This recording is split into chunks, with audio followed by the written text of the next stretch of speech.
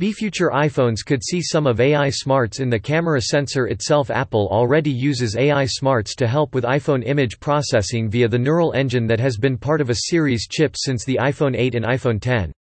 But future iPhones could see some AI processing performed directly by the camera sensor itself. Z2 X80 XA6. The Verge reports that Sony Z2 X80 X93, which supplies the advanced image sensors used in current iPhones, Z2 X80 X93, is working on integrating AI smarts directly into the sensor. It has already announced the first of these, though that is a model geared to commercial rather than consumer applications. Sony has announced the World Z2 X80 X99's first image sensor with integrated AI smarts. The new IMX500 sensor incorporates both processing power and memory, allowing it to perform machine learning-powered computer vision tasks without extra hardware. The result, says Sony, will be faster, cheaper, and more secure AI cameras. Z2 X80 XA6. Many applications rely on sending images and videos to the cloud to be analyzed. This can be a slow and insecure journey, exposing data to hackers.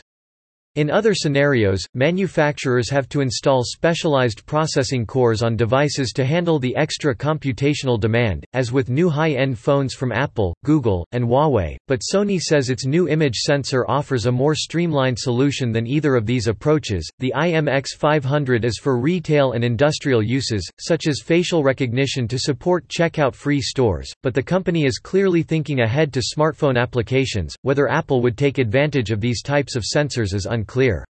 The company puts a lot of work into its own image processing algorithms, but it Z2 X80 X99's possible that future iPhones could incorporate sensors that do some AI work and then hand off to the A-series chip for further processing, potentially boosting both performance and efficiency. FTC, we use income-earning auto affiliate Lurlee briefings on the coronavirus. The Intelligence Committee and the Senate Committee that handles health issues, the Health Committee received a briefing on the virus on February 12, one day before his stock trades. The same day Burr sold between $628,000 and $1.72 million worth of stocks. Burr's brother-in-law, Gerald Foth, sold between $97,000 and $280,000 worth of 6 stocks, according to documents filed with the Office of Government Ethics.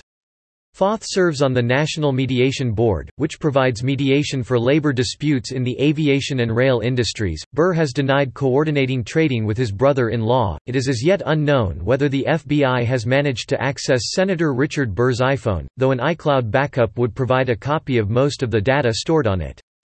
That will hopefully mean we don't see a repeat of the agency trying to pressure Apple into compromising iOS security in order to access it. Photo, Reuters, Joshua Roberts. FTC, we use income-earning auto affiliate links.